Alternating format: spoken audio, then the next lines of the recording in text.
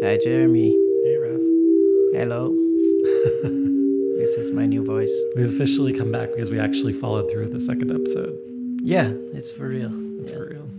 So we record without video, but the 5 minutes intro talk, we usually leave the video on. And then I saw your eye was a little bit, you were keeping one eye closed. So yeah. Well, instinctively? No, it's just as I have to put this drop in 4 times a day. That's like it's like a steroid drop. It's a gel actually. And one of the stupid symptoms of this gel is it can make it feel like you have something in your eye. And so oh my God. It's just like easier for the first few minutes if I keep my eye closed a little bit. There's all kinds of nasty things when you put things in your eye constantly. So how do you feel about your recovery process?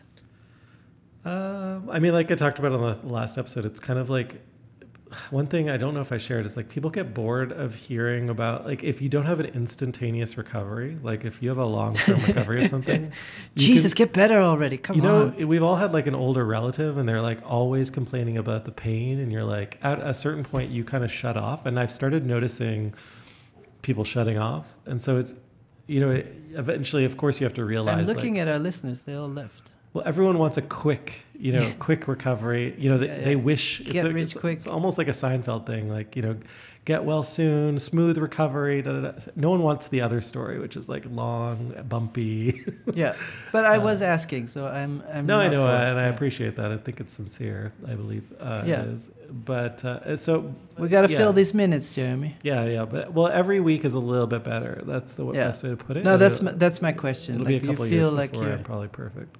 Okay, but you do feel like it's... Yeah. It doesn't feel hopeless. But one of the things that I think is important for us to just consider as humans is that things don't always get better, like 100% better. Sometimes things just... I thought you were a tech bro and everything's always better. Yeah, like sometimes though, like it's just a new the plateau is actually a plateau downward, not a plateau upward. I mean, it's for sure when you're over 50... You're not going to be in better shape in the next 10 years. There's no way. Yeah, I remember my optometrist telling me, like, you're going to wish you had these eyes, you know, this was a few years ago. But then we could put on a tech optimism hat and be like, oh, I'm going to have a cool Logitech eyeball in a few years. Yeah, I can remember reading articles about that like 20 years ago. I remember like seeing prototypes of like low resolution eyes. Then I saw that Elon Musk's like Neuralink, that's their first prototype, is a digital eye. But again, the resolution was still like pretty basic. Like it was like a less than 640 5 blurry pixels. Yeah, it was like exactly. It was like 160 by 120 max or something like that. Yeah, I think it was even less than that, maybe. But your other eye is still functioning as it used to. Yeah, it's fine. In that sense, that the human body has a backup plan. Yeah, except I was playing a game last night. Have you ever played this game called Tokyo Highway? I don't play any games. Board games? You don't play board games? No. Oh, you're like my mother. Well, anyway, it's got Tokyo in it, so I thought maybe you would have played it. It's like you have to build like a little highway out of sticks and like popsicle sticks and kind of like these pylons. But it requires depth perception. It's a little bit like pickup sticks or Jenga. But you're positioning your hand in 3D space to put down your highways. And if you don't do it right, everything falls over. But it became obvious really quickly to my, you know, the other players at the table that I was going to have a hard time, like knocking over the whole board over and over again. So that depth perception thing is actually useful. It's one of those things that people explain to you what stereo is, how depth works, and you close one eye and the world doesn't immediately look different. Yeah. So you're like, yeah, right. It's an interaction thing. Yeah. Also, but try riding a bicycle with one eye closed. Yeah. I won't be seeing, let me put it this way, I won't be seeing Avatar 2 in 3D. I had a couple of friends who went to see Avatar Part 2. Yeah. And they said it was hard to get through, that the story was that stupid. Because there's papyrus subtitles. And these are people that I think one of them, his sister works at Disney and is a huge fan of campy subcultural things, and even he was like, it was hard because it's 3 hours long. Is that? Yeah, I watched Avatar Part 1 on the airplane. Yeah. I was like, oh, curious, does this hold up? And it's a small screen on the airplane, but the effects seemed fine. It didn't look antiquated, but the story was just very obvious. Yeah. Yeah. And there's some very obvious like Maori appropriation, like. Oh, yeah. And like indigenous appropriation that somehow no one talks about. I don't know why. Maybe it's a celebration, but I'm not sure for James Cameron's benefit. Is he giving any of the money away to indigenous groups or? I think so. Yeah. Oh, okay. I mean, that's the whole. I feel like that's the danger of these times. It's like, is this person using it as a strategy, or are they actually? Well, he clearly doesn't need the money. I mean, I feel like all the way back after Terminator 2. You never know, though. Like you say, oh, they don't need the money, but well, I heard like, it. My neighbor has a bigger island. I need a bigger island. I can see we're getting to a segue here, but I did hear an interview with him on another podcast, and he was talking about how he only makes the movies to fund his personal projects that he really wants to do. And that's like making submarines and stuff like that. Like he built this, like the submarine that can dive the deepest in the world or whatever. But he used Avatar to fund that. And like, then he was like, I was running out of money, so I decided to take on 3 more Avatar movies. So, yeah, but it is curious that you remember what a success it was. I don't know if the new one is as much of a success. I do remember going to the theater because it was the first movie in 3D. And I brought my parents to see it. But it wasn't the first. You mean the first animated 3D movie? IMAX 3D, I think. Okay. Like, if you've been, yeah. Well, it had that. My impression was it had this escapism more than any other movie of like going into this magical world. Yeah, I think it was just around that time that it maybe it wasn't the first, but it was the first hyped 3D, not just animated in 3D, but like 3D like 2-eyed 3D, like stereoscopic.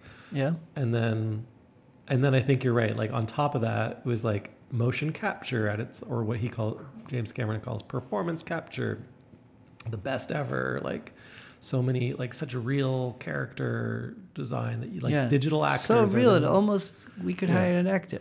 Yeah, it's that like so real thing. That is interesting that we're in this time of either hyper-production or reality TV. Mm-hmm.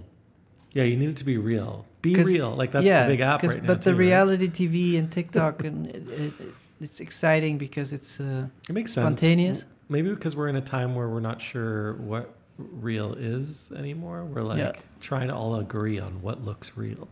Yeah, that's real. Even though it's not. But we agree it's not, but it looks real. I don't know. But one thing we're going to do today, chatter and banter. We're going to answer some questions. We can go back. Yeah, we actually have a backlog. Yeah, we have a queue. A queue, a conveyor belt. How do you spell queue? Questions. Q-E-U-E. Yeah, is it Q? It's like a French word. U-E-U-E? Que, like a tail. Yeah. I don't know. So I'll read the 3 questions. Because we're combining them because they cover the same topic. Mm-hmm. If you would get $1 million to conduct a piece of work, what would that be? That's a question from Piri Quick, who asked the question before. Okay, so there's the segue from James Cameron, right? That's the $1 million artwork. So you just made Avatar and you made $1 million. Yeah. Kind of disappointing, but... Well, we could say $1 billion. And then the next question is from Inton Godel, who also asked us before. And he's asking... He says he's been talking about renting a place for a couple of months to exhibit some of their works. Mm. I think this is a common trope in NFT world, that they've made some money without galleries, and then they're thinking, oh, maybe we should do a physical presentation. Mm-hmm. And so how could a place like that be perfect? What would make for the perfect gallery? Perfect museum? Does it make sense to have a museum? Etc. And then Eva van Ooyen, I think is from the Netherlands. You pronounced it like they were. Yeah. And she's asking, what are our thoughts on wall labels? Every exhibition I had, it's a discussion point. How much does a viewer need to know? Or is it important that they have their own ideas about the work? So you think these are related questions, kind of? Yeah. So $1 million artwork. What would you make? And so would we answer this sincerely? Would we put a wall label, and what would our perfect gallery look like? So I think Yeah, I think these questions go well together. Well, for me, they're related because I think 1 and 2, I would spend that $1 million to create a space, I think. You would spend $1 million on the wall labels. Well, it depends on what you think a wall label is. No, 1 and 2 on creating a perfect gallery, but it wouldn't necessarily. I'm imagining that meeting with the business cards in American Psycho, and they discuss wallpaper text and font. Yeah, I would just put it all into paper stock, Raph. Yeah, exactly. I would lock up the world's supply of cardstock so no one could print business cards. And then now we're talking. Yeah, that's the capital move. No, I think for me it's a long answer, so I'm curious what yours is. But I want to paraphrase it a little bit with my day today, and that I met 2 friends at the Whitney, and we went to see the Edward Hopper exhibition.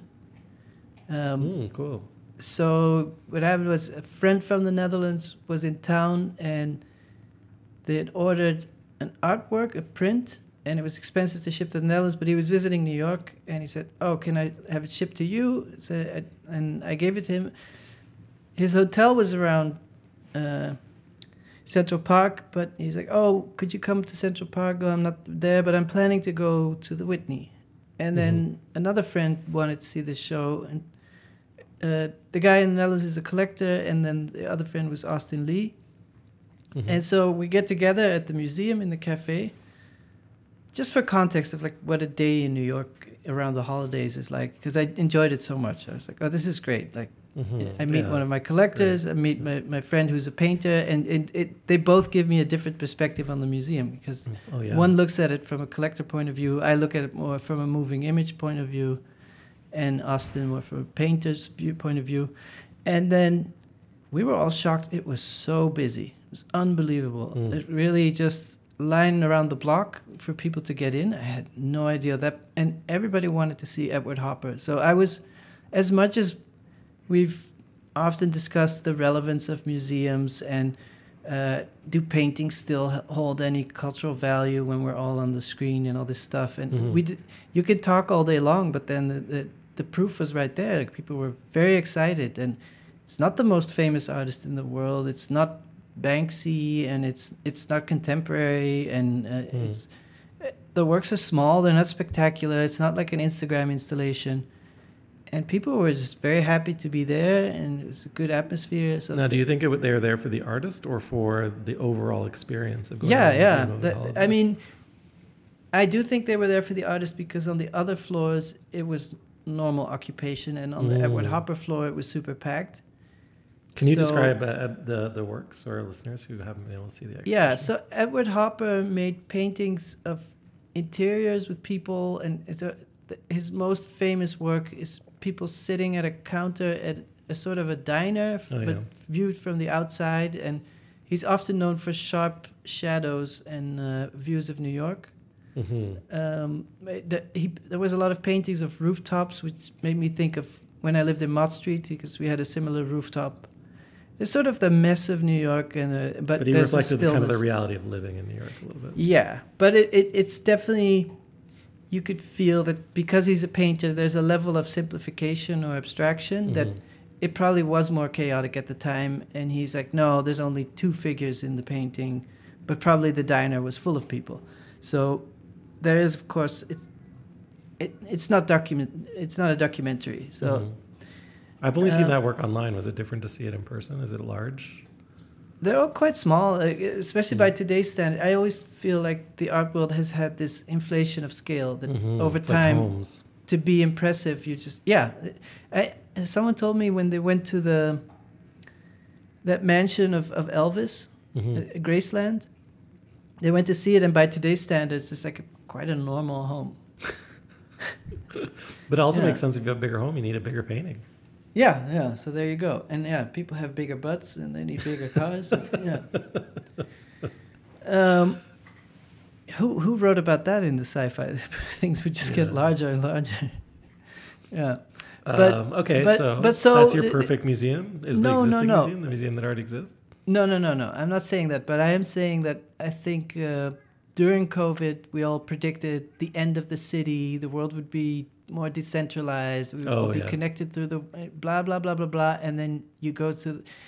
And so many people have predicted the crisis of the museum, the crisis of the cultural sector. People are just addicted to crisis, and I was there, and it was just packed, and people seemed happy. And well, obviously, like the tech sector is now. Yeah, every CEO has come out and said we were wrong, right? But they were projecting this like as a permanent change. That like e-commerce, for example, we are permanently going to stop shopping in physical stores because we just become behaviorally more accustomed to ordering online. Yeah. And they were only like somewhat right, like 15% correct. So they were too optimistic. Well, they were predicting 1,000% growth overnight that would stay forever, and instead, it's like 25% growth, and we got to go back. Now we got to correct backward. Yeah. When you think about it, like any normal business, 25 growth is. That's incredible. Great. Yeah. But in venture capital land, you need like 40 to 50% to be considered like high growth. So So not everyone can be high growth. Didn't make any sense. My thing that the museums I really enjoy are regional museums. Mm-hmm. I love it when you're in a town and there's, for example, in Savannah, Georgia, there's a museum. Blanking on the name, but it's the art museum there. Mm-hmm. And they have a couple of surprising works. One was a set designer from NBC who painted backdrops for David Letterman, but he also had a fine art career. And he just had these paintings of people watching TV. Oh, wow. Yeah, and I never saw it anywhere else. And then you're in this room in Savannah with a couple of paintings. Someone else made these photorealistic paintings of floorboards, of hardwood floors in perspective. And just very well done. And I just enjoyed being there by myself and the feeling of discovering something. That's wonderful. And also it reminds me of one of the wonderful things about America that's unique-ish to the United States, which is that because there's no public money for the arts, there's this long history of like private patronage. But what it resulted in was a lot of independent museums among private art collectors and communities popping up in every small town all over the United States. And so there's just a sheer number of... I think that's similar in Europe, but then they're publicly funded. But there's lots of interesting small museums all over Europe. You just live in a wasteland. You just live in a wasteland. Well, in Canada, that's less the case. Yeah. I mean, every Canadian town has like a small arts center, but a museum has a collection. Yeah. And so that, like, if you go to the Albright Knox in Buffalo, it has one of the best collections of modern art in the world, but not because they acquired it, but because it was donated to the museum by former residents, right? Yeah. Was Buffalo, that close New to York. where It's you went to shitty little school? town. Yeah, I went to Syracuse, and I did show at Albright Knox. How far is Syracuse from the Albright Knox? Museums in the country. Well, Syracuse from there would be like 2.5 hours, 3 hours. Now, the thing about it is also that in Syracuse, there was a museum called the Everson while I was there. And I think every American museum can have its niche, but like Syracuse, another really small town, like 100,000 people. Why does it have a huge museum? And the museum was dedicated to video art for a long time because David Ross was the curator there, and first curator of video art at the Whitney too. But before that, he was there, and he like brought Nam June Paik and I mean, when you think about it, the big museums all compete for the same artists. So they all want the big Richard Serra and the big whatever. And then the smaller museums might have to make more interesting choices. So I think the Albright Knox has always been quite forward with technology and photography. And so they can't compete with the Louvre. They don't have the same... key pieces, but you did say they have some key pieces of modern art. Well, they do, but they're like key pieces from when they were founded, and like the wealthy people of Buffalo at that time were collecting these works. So like, but at any point in time, any museum in the United States, and there are all these foundations too, right? Yeah, can like accumulate a bizarre collection. Like, I have no doubt, and maybe I'll be proven wrong, but the first internet art museum will probably be born in the United States. It would be the... You don't think the next museum is an internet art museum? Well, the first collecting museum with a large body... Where our friend Bogomir, Yeah, with a significant body of work of 90s net art through to present day. I mean, to me, that's such a no-brainer, because you could pick up those works for... Even one painting, you could pick up the whole history of net art for the price of what museums pay for one painting. It's kind of stunning that it doesn't exist, to be honest with you, now that I'm saying it out loud. Well, we're brainstorming about the perfect museum. Of course, our love and passion is there, and those works are so affordable. I'm not saying they're cheap. I'm not saying that any listener of ours could pay that. I'm not debating that it's cheap compared to regular life. But when you hear what museums have to pay for a contemporary trendy painter, yeah, you're talking 5 to 10 million for one painting. I think you could build a significant. You could have a survey of net art. Every few years I hear about a collector that's trying to get this collection together to do something like that, but then I never hear of that person again, like another year. Well, the problem is that all the old net arts are so grumpy they won't even sell the work. I don't know if that's 100% true. I know a lot of those folks. I'm like, so do you. And but they're the type of people who someone is like, okay, I'm interested in having some key works, and they're like, okay, 500 million, asshole. Now's my chance. Well, they sacrificed for a very long time. And you have to crawl on the floor and scream, but that's how I imagine they would respond. But no shade. Maybe the other thing is that museum already exists. It's called the internet, right? Like, and it's built by a community. Yeah. In theory, that was like none of these works were ever created for museums. Not none, but many were not necessarily created for that context. And the perfect museum politically for a lot of folks was the one that was the most open and collaborative. And I'm writing an essay right now. I definitely feel like my homepage is my museum. Yeah, that's your personal museum, right? Like the Museum of One. I've made a lot of works about this in my own practice. Like I have the But it's the museum in the sense that it's the database, and it has all the source code of everything, and the works are you lend works from there in the sense like you're lending it to whoever's visiting, but you might also lend it to other institutions, and you can just give them the URL or a download link. I know. But so that role of the museum of being the repository, that's how I see my server. Yeah, I mean, I've always loved that. Like, I used to have a video distributor, and people would have to go in, request a tape, and if one person had the tape, like the video cassette, then another person couldn't have it. And I remember selling. I went in one day. I mean, and that's like, classic with CDs and vinyl. It's like you never lend them to anybody because you'll never get them back. But I remember going in and being like, "Hey, could you guys like put this on a hard drive and just make it infinitely available?" And they're like, "That wouldn't work. You know, then anyone could have it." And I was like, "Yeah, but I want anyone to have it." And they're like, "Well, that's just not how this lending thing works." And I was like, I got upset. I pulled my work out of distribution. Well, I know that museums at first were like, film should always be shown as film. It should never be digitized. Then slowly they're like, okay, well, it's good for archival, and we shouldn't put the film version in the room because it might get damaged, so let's make a digital copy. And then they said, well, it's uncompressed, it's the perfect format, we should never show it online. But then they're like, all these students are asking us, so maybe we can send them a private link. Right. And so I think at this point, most museums, the entire digital archive, or the entire moving image archive has been digitized and is in some form of a local network, intranet, password-protected thing. Yeah. And they just have to hit one button and they have a perfect video exhibition, but they're still afraid to do that. Well, the thing that's still missing, in my opinion, is what you just described in New York, which is like, it's similar to going to a movie. There is still some value in like a community coming together, or even going with a group of people and seeing it from different perspectives. And so for me, the perfect museum, you probably know where this is going, would be the internet, but in physical space. You tried to do this, I think, with your BYOB series. Yeah. But I think in the future, there's room for us to create, more of an augmented reality version of that.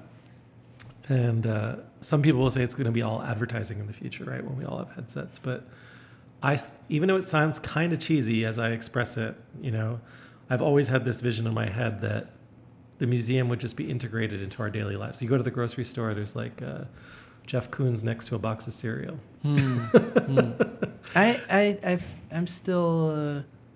I've never had a nice AR experience where I thought this is so much better. To me, AR is already there when you're having dinner and you show someone what you're working on. I don't think the glasses make that better. It's just Well, I didn't say glasses, did I? yeah, but that's how people imagine AR. Mm-hmm. I don't know. To me, I don't know. I'm saying AR already exists because you're constantly pulling out your phone. Hey, did you see does, this? Hey, yeah. did you see that? But I think some kind of social element needs to be present. Even in Yeah. like the early days for me, that was Facebook, though I don't go on there anymore at all. But as an early internet artist, it felt more like a museum But- experience when it So was social. let's say we have 1 million, which is not enough to build a museum in New York. Yeah, what are we going to build it out of? Where would you do it if it had to be more affordable? So it had to be a physical space? Yeah, I mean, we already have a server, so we don't need Okay, the money for okay, that. We have okay, to spend the money, and let's say that the perfect artwork for 1 million that we're creating is actually the space. Well, I would buy land, first of all, like which Yeah. is what Dia did as well. But Like, where would you do that? it would be like in some kind of just geologically interesting, like somewhere people would want to travel to, because I think like What about a museum at an airport, at an abandoned newspaper like, stand? so people are passing through anyway. You're Yeah, just capturing them like flies in the air. I feel like we both have spent a lot of time in airports. Mm-hmm. Yeah, they're The- usually they try and the- put art in airports next to the rolling sidewalks, right? You're Yeah, like, the- oh yeah, the- there's art. The museum in Amsterdam, the airport in Amsterdam, Schiphol, which used to be a well-run place and now is chaos, but they have a little Rijksmuseum, like a little version of the Rijksmuseum. Rijks for less kind of thing, like a little Yeah, Rijks to go. Rijkslight, and then there's a couple of Rijksexpress. there's a couple of works hanging there behind glass, and then of course a gift shop. Mm-hmm. But I wouldn't mind a You museum. know, in I've an always airport. like Maurizio Catalan had for a very, very brief time in Chelsea, New York, when Chelsea was like the center of the art world. Like it kind of still is. I remember I saw it at the time. He had Yeah. a tiny little museum that was just like a little Barbie-sized door Yeah. into the Yeah. world's smallest museum space. But as much as these are like, sort of, we're shying away from the answer making the real grand museum, and we're like, oh, how can we do a shitty museum? But now that I'm working on this museum show in Germany, it is really nice when everything comes together and like they have the best lighting, the best walls, the best Mhm. staff, the best photography, and everything. Everything is very focused. Yeah, I think the reason I mentioned the geology though is it's not only that, but like I think it for the audience, it's the experience of going. Like, you know, if you go to the Whitney, it's also the cafe, it's the cobblestone streets leading up to, you know, through the market. I'm always curious if you ever It's the look High at Line. work. You always talk about everything around the art. Do you look at art? I look at it. Yeah. I'm curious. I'm more of a Because you whole talk about like, why experience don't we type make person. art on socks? And like, I did do that, yeah. yeah, It's a great things like museum. that. So you're like, the Socks gift museum. shop is better than the museum. So that's where we should make Yeah, art. enter Yeah. through the gift shop is what that movie should have been called, not exit through the gift shop. Yeah. But so you're kind of always going like, the big white space is so whatever. Okay, I've tried I to. don't wanna-" It's true. I've tried to reinvent the museum every which way so that it's not about the art and it's just Yeah. about It's about marketing. the artifice of the. But it's hard to avoid the white cube as an aesthetic object. But what's wrong with the white cube for you? It's nothing wrong with it. In fact, I think it's like beautiful in and of itself. Like it is the object, and it's impossible to separate the artwork from the object. Like the plinth for me is a plinth, a piece of like a Yeah. wooden podium, is the ultimate expression of the aesthetic value of. So a I museum still or think white cube it, gallery. everything you describe, either the gift shop or the plinth, you keep avoiding like, please don't make me look at art. It's But anything but art. one of the problems with that gesture is that like the plinth can make my dirty Kleenex seem important, right? Or, a hairball really Kind of, exciting. but there's also the other side that anything you place in an exhibition, people are extra critical. So if they saw it and a friend made it, they might give it a chance. But in a museum, they're like, ugh. Well, that's interesting because Like- when you were starting Like to go off on especially like biennials, because biennials, to me, they exist solely for people to tear them down. That's the only reason they exist. 'Cause people, what do you think of the biennial? Ugh, I would have done da da da da da da. right. Yeah. Yeah, because you started to make a good point. Now that I think about it, I was taking it as a bad point. And I apologize. But your point is there are perfect conditions to see the work, the right lighting, the right walls, the right floors. The Yeah, good and sound those system. conditions could be challenged. Yeah. Similar to a film, like you want to see it on 35 with surround sound, 5.1 channels, Dolby Atmos, whatever it is. I don't know. Yeah. And I can, as a screen-based, like as someone who made screen-based work, I was always the argument when I was in school. And I remember, teachers like being like, yeah, you got to get the calibrated monitor, da, da, da. And I really revolted against that. And so I think that's where my mind is corrupted and I can't get over it, which is the idea of the screen in your pocket was, for me, a democratizing. But I agree. I was at the museum walking around with Austin, and paintings are clear that they're best viewed in a museum, and that's fine. Mm-hmm. And then we saw this longer video. I forgot the name, but it was quite interesting. But we walked in at 2/3 of the video. Mm-hmm. And then it's like, do you watch the end and then wait for the beginning? No one wants that. I hated it. Yeah, but so you coming from a video art background, I think video art is better served online.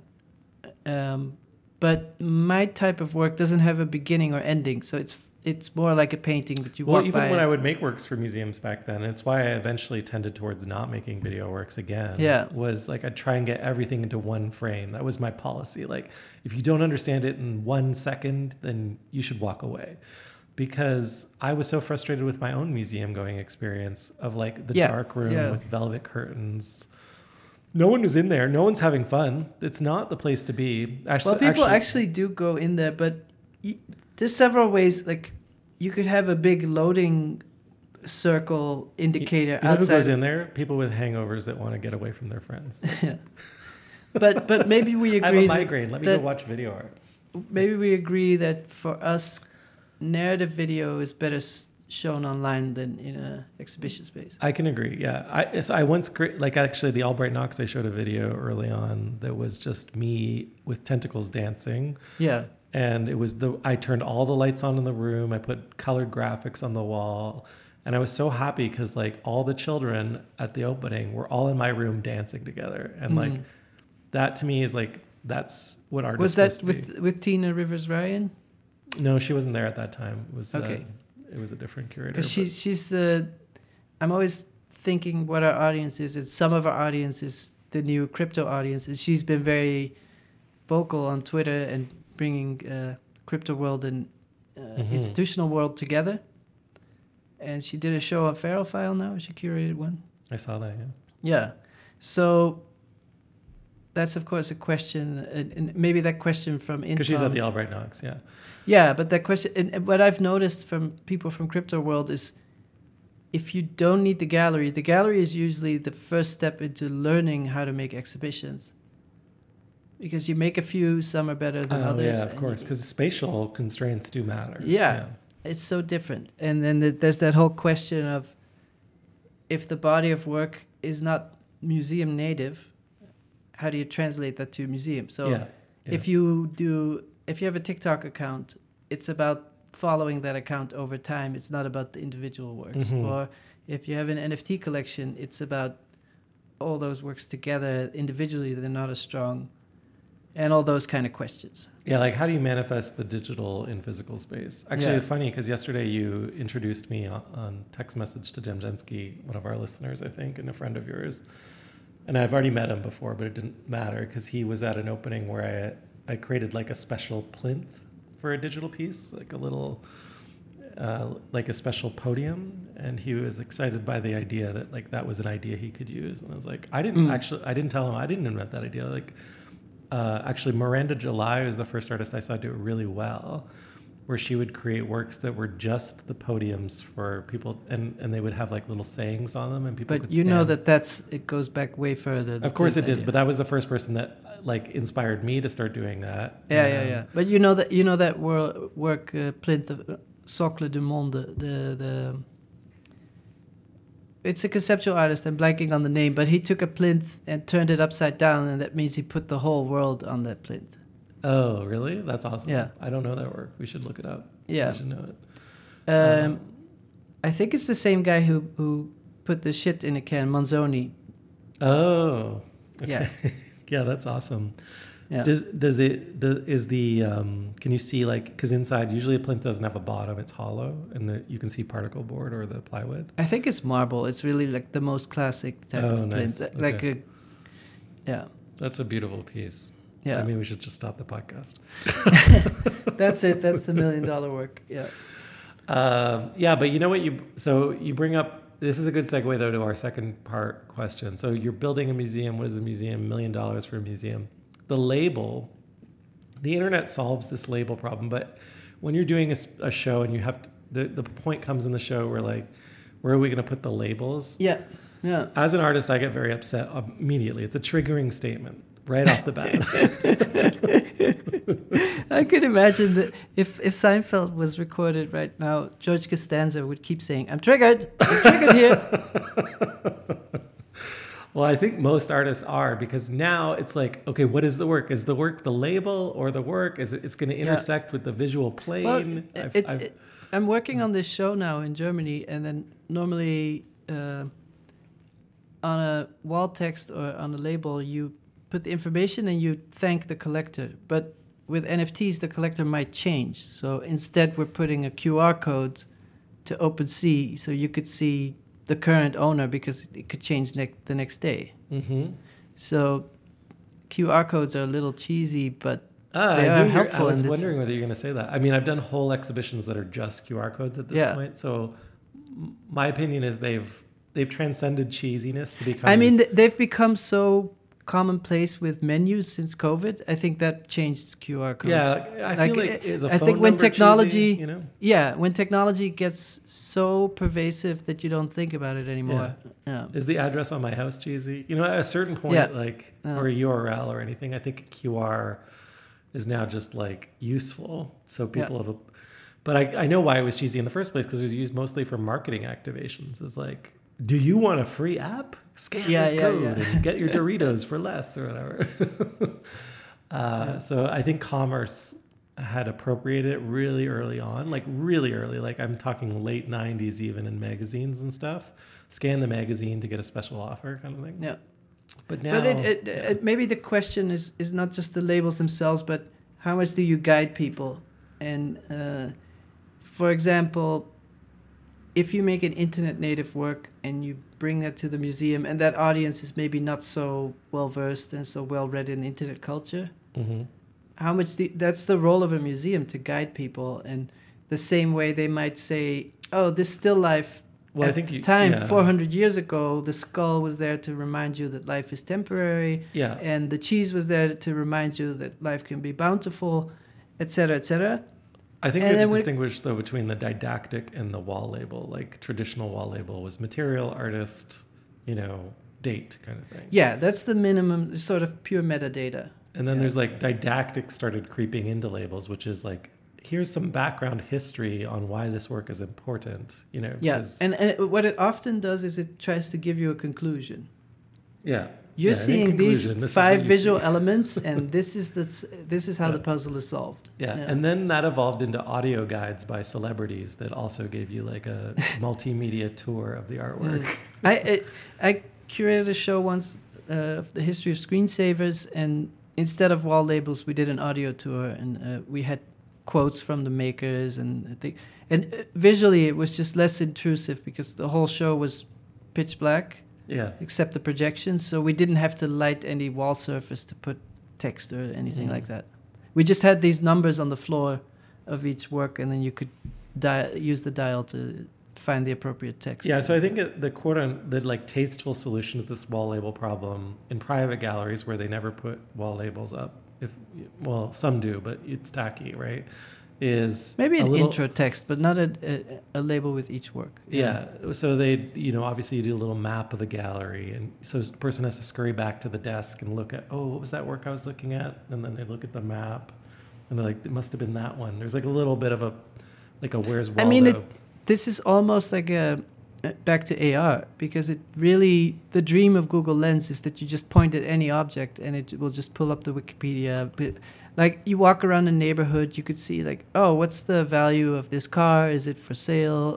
When was this bench made? What is this wood? I do that with plants all the time right now on my iPhone. Like if I take a picture of a tree, I'm like, what tree is that?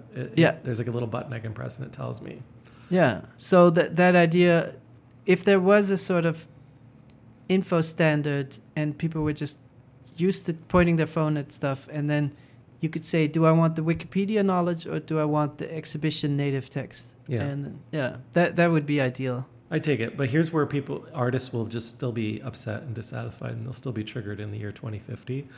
Is they'll be like, well, now like you're interfering, like the font you chose for that interface, and like, you know, you have someone like Constant Dollar who makes the artwork in the label. It always it's like all ASCII Constant characters that are scrolling or something. Yeah. And so like we'll never be satisfied because we won't, like, it's not the work. Yeah. Artists And- used to and- put and my- the label in the work. Yeah. They would like sign it, right? You know. My And- take always on work is a lot of people see work like an egg, and they see the visual side as the shell of the egg. And then there's this thing called meaning, which is the nutritious part, and you have to open up the egg to get to the nutrition. And I see it more like a Mobius strip. Is that how you pronounce it? Yes. A Mobius strip? Mobius, yeah. Yeah, there's no inside or outside. The visual thing that's happening is the idea. It's not a gateway to an idea. Yeah. And so at the moment of receiving the work is happening. And so I really always reject this idea that the work is a puzzle to be solved. No, I know. I used to, for a long time, you know, as you know, like I performed with my works, and the whole idea was I would explain the meaning of the work in the work itself. But Exactly, still, yeah. That's a Mobius, yeah. But yeah, I mean, still, people would be like, "Is he serious? Like, or did he really mean this?" Yeah. Like, oh dear. I always feel like the most successful work. So there's for me, there's three ways of making work. You can go with the very spontaneous, almost too stupid, so primal that you look at it and you're like, this has got to be a It's joke. like a But Klaus actually, there's Olden- more like going a giant on. paperclip, like Klaus Yeah. Oldenburg or something. And then there's the super heady, you need to know a lot. It's very detailed and niche, and you need to know everything. But what people love is the Chris Nolan sort of state of mind, where it's like, oh, this makes me crypto feel really puzzle. smart because I Yeah, understand it's it. the Da Vinci Code. Yeah, it's Yeah. kind of difficult, but I was guided, and now I know the solution to this puzzle. Personally, Like yeah. M. But what do Night you personally Shyamalan, like? that sort of thing. Like, oh, I get it. Personally, I like to go see works, and then later, if I find something out, you know, or I'm reading and I come across that work again, it's like a long story over time. Like, Yeah. I don't want all the answers right away. No, I always compare that to you watch the movie, preferably without ever having seen the trailer. Mm-hmm. And then later you might watch interviews with the actors and the director, or Sure. you might watch the director's comments, but you don't do that at first. Yeah, yeah, because you want to form some of your own perspective. And But opinion the first.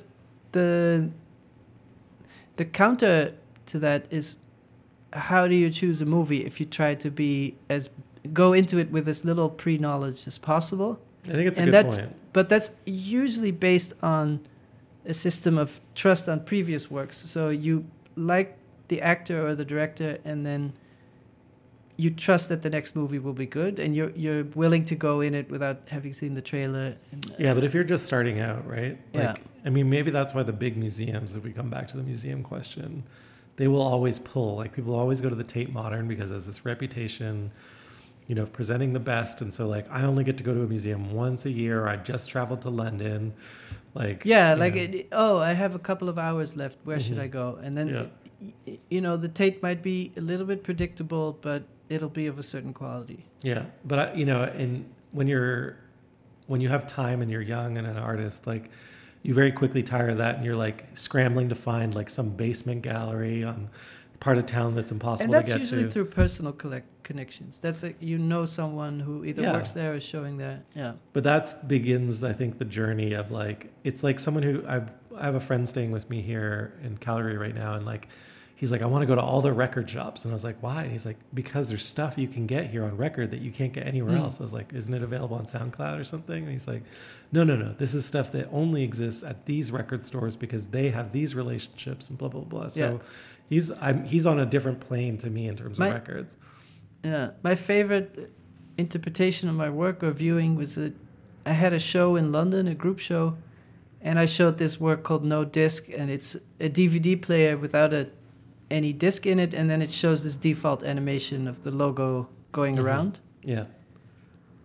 And this was maybe 2002. And so I showed the work there, and nothing happened, and a couple of friends who lived in London went to see the show. They didn't know I had work in the show, and then they saw the DVD piece, and they went like, haha, very clever. I get it. And they're looking at the work thinking like, oh, it's one of those artists who's too pretentious to actually make work, so he just found this ready-made animation. And they were staring at it for a while, and then they're like, it's kind of hypnotizing. Yeah, kind of reminds me of Raphael's work, and it's sort of you stare at it. And then they found out it was my work. So I really loved that process of not having the information and then getting to the artist somehow. And so that's the ideal. I do really appreciate this sort of surprise viewing. Yeah, I mean, that's how I've met almost every single curator I've ever worked with. And I mean, the opposite would be unsettling, which is like, and I don't think it's very effective, which is you find out who the curators are, you run up to them with your phone and you try and scramble to show them your work or something like that. Yeah. Hey, you got to see this. That's like trying to date someone and showing them your bank account or something. Yeah, let me show you my Tinder profile, right? Yeah. But I mean, I think also there's gatekeeping and power and stuff in there that's problematic. And so coming back on the Perfect Museum and the wall didactics, they're trying to create access for what is a very inaccessible part of the world and culture. And so in that sense, like, I have to take a step back and think like, okay, for me is different than for others. But like, if I go to a wine store, I don't know that much about wine. I do appreciate those labels sometimes where it's like, it's from Tuscany and it's made by this, and it's only going to be available for these months. I think I've shared this on the podcast before. Like, if you write a store, they did this test where they tried, they sold a camera online, or maybe it was in a store, but it's like a famous consumer study. And in one, they just had the technical description of the camera and the price. And in the other, they had the description and then like a story about the camera. And the price people were willing to pay for the one with the story was like, twice as much as the one without a story. And so context does create value, but the story is either there or lived experience, or you kind of get it. I always think of the night sky, if you're in the desert or something and you see so many stars and you need these constellations to sort of, the amount of stars is too much to comprehend. Too much noise, yeah. Yeah, and then you're like, oh, the Big Dipper. And that's what art movements are. It's like, oh, Impressionism. They don't exactly fit together, but you kind of fit them together to make it comprehensible. Yeah. Yep. So, I mean, where would we spend the million, I guess, if we're coming back to it? Are we still committed to a space? I don't know. I'm imagining just... I already decided, I think, actually. You did? I'm imagining more of a mobile solution of an LED wall that you could place in every museum and it just travels. But I give the million to my good friend Sakrowski, who's like, got this Penka gallery in Berlin, and he's labored to like try and present. I mean, that would be like 10 years of his exhibition budget. He's been like basically lived like and struggled for 30 years to make a space for his friends that are the least shown artists on the planet. Internet artists over the last 30 years. I agree with you that the more obscure the work, the better. I really think it's just more interesting. We don't want to see Bill Viola and whatever. I mean, Bill Viola, though, started at that Everson Museum. It started with, Ross believing in showing Bill Viola, because Bill Viola went to Syracuse University. But we've all seen it, so we want to see, and we've all seen the famous net artwork, so we want to see even weirder ones. Yeah. At least for me, yeah. Yeah, so I might give it to Sakrowski or someone else that wants to create something that's different. I do think I think the ongoing theme, my analysis of you, is that you're always avoiding what you want. Like, that is what I want. Okay. Really? Well, yeah. Really what I want to see is my community do well, just like you. We actually have exactly the same point of view. We just take like a slightly... This podcast would be otherwise very boring. But we take a different approach to the same point of view. Same goal, yeah. The same goal, which is like we all win when we work together. Well, that's definitely... But, for example, with BYOB, for those who don't know, it's a projector-based curation platform. It's very DIY. Everybody brings their own projector, and everybody just shows whatever they want for one night. It's just a one-night exhibition, something between a happening and an exhibition. And I've seen some where they're more professional, where there's a budget, and I actually think it lessens the idea. So the idea of bringing money into DIY culture, it's not always good. Oh, it could ruin it. I see what you're saying. I think there's downsides when you start to say, well, we're going to offer every participant a fee to participate, and then all of a sudden it's less open because it's like, oh, we only have this much money, we can only have 20 artists, we can't have 22. Yeah, a lot of people work with Pancake Gallery because they have no financial interest in. Yeah, so there's a big difference between zero and a little bit. Mm-hmm. Yeah, at the same time, maybe you create a trust and it's like an operating like endowment, I know, but I'm not saying artists shouldn't get paid and all these things, but I'm saying in particular with a certain type of work or a certain type of energy, bringing in money could just kill the spontaneity. I know, I'm just worried about holding, like that's an argument that I feel like it's a rags to riches argument. Like when we were uncomfortable starting out as young artists, maybe we would have misused that million, because we wouldn't know how to use it responsibly, is what you're saying. But I don't know if that's true. No, I'm not. That's not what I'm saying. But it would change the type of thing you make, though, right? Yeah. Mm-hmm. But no, I don't have a clear answer. I don't think we have a clear answer what the perfect museum is, and I thought the question was funny because the internet is full of the perfect scrambled eggs, the perfect way to polish your shoes. Is that the way the question's phrased? Because the work that the next work that I'm going to put out into the world is called The Perfect Museum. Maybe I read this question. Yeah, that's right. I should attribute it. Say thank you, Anton. Yeah, thank you, Anton. It's called The Perfect Museum, and it consists of it's a filter actually, and it's comprised of like the works of two museum exhibitions. And you lie down on a plinth that is a little museum like staircase, and it creates a little bed that's like like you're lying down and you are the museum building. And then you hold your phone up, and your whole face becomes like the walls of the museum, like archways and things. And then all of the artworks from. You sound like a hypnotist. You're at a beach. You're sinking into the sand. But it was your point. You are the museum, and so like all of the artworks fall onto your face, and it's impossible for them to look good. Like it's just they might fall in the right position in the exhibition, but then as soon as you move your face just a little bit, one falls over and it knocks another one over. Yeah. So it's a bit of what they call a pratfall in the film industry, but but for me, it's impossible to have a perfect exhibition, which is.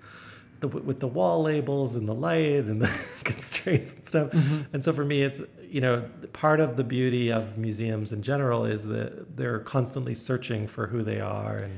But the idea of perfect is also a temporary thing. Like yeah, exactly. So we had a dinner. We went on vacation in Quebec in Canada, and we had a dinner, and it was a sunset. They were all together, and with the dog and you and Kristen and Christina. Was a perfect dinner, but you don't think while you're doing that, like, let's make the perfect dinner. Exactly. It's the interstitial or like ephemeral moment. But it was unintentional, so that maybe the perfect museum should. It's random. Maybe that's what I'm trying to say with the BYOB and the money. I think the museum should be so simple that then things can happen without preparation. So something about like, oh, it's just a space and there's 4 projectors and you can bring a thumb drive or send a Dropbox link, and something that would be.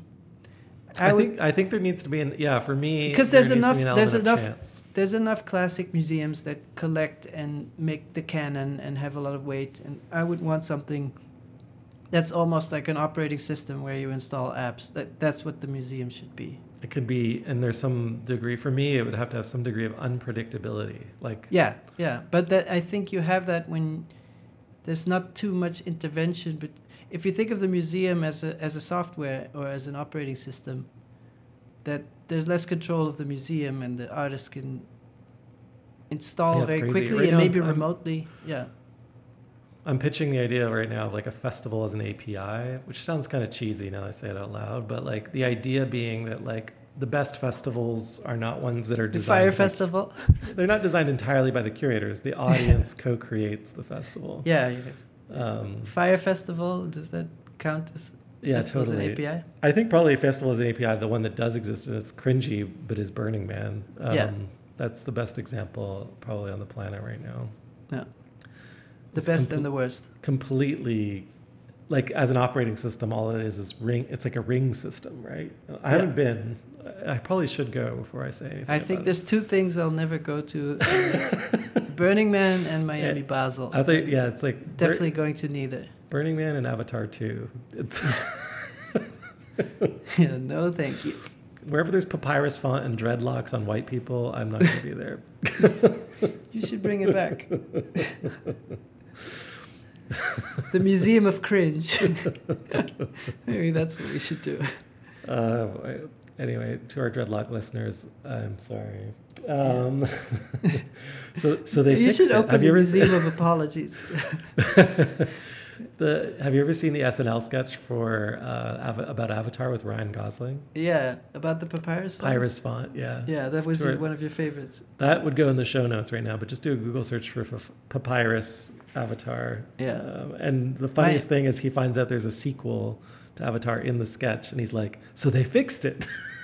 And he's talking to his therapist, and the therapist was like, looks like, nope, it's still papyrus. Then I heard that the subtitles in the new movie are in papyrus, and I was just laughing. Oh, so you should go. There's fully committed to papyrus. Yeah. Isn't it a free font? It's installed in Windows by default. Exactly. Yeah. I think like the joke is like the Well, he wants designer to is make just the like- money. Yeah, he's like, I'm not going to spend money on a font. I need it for my submarine. Right.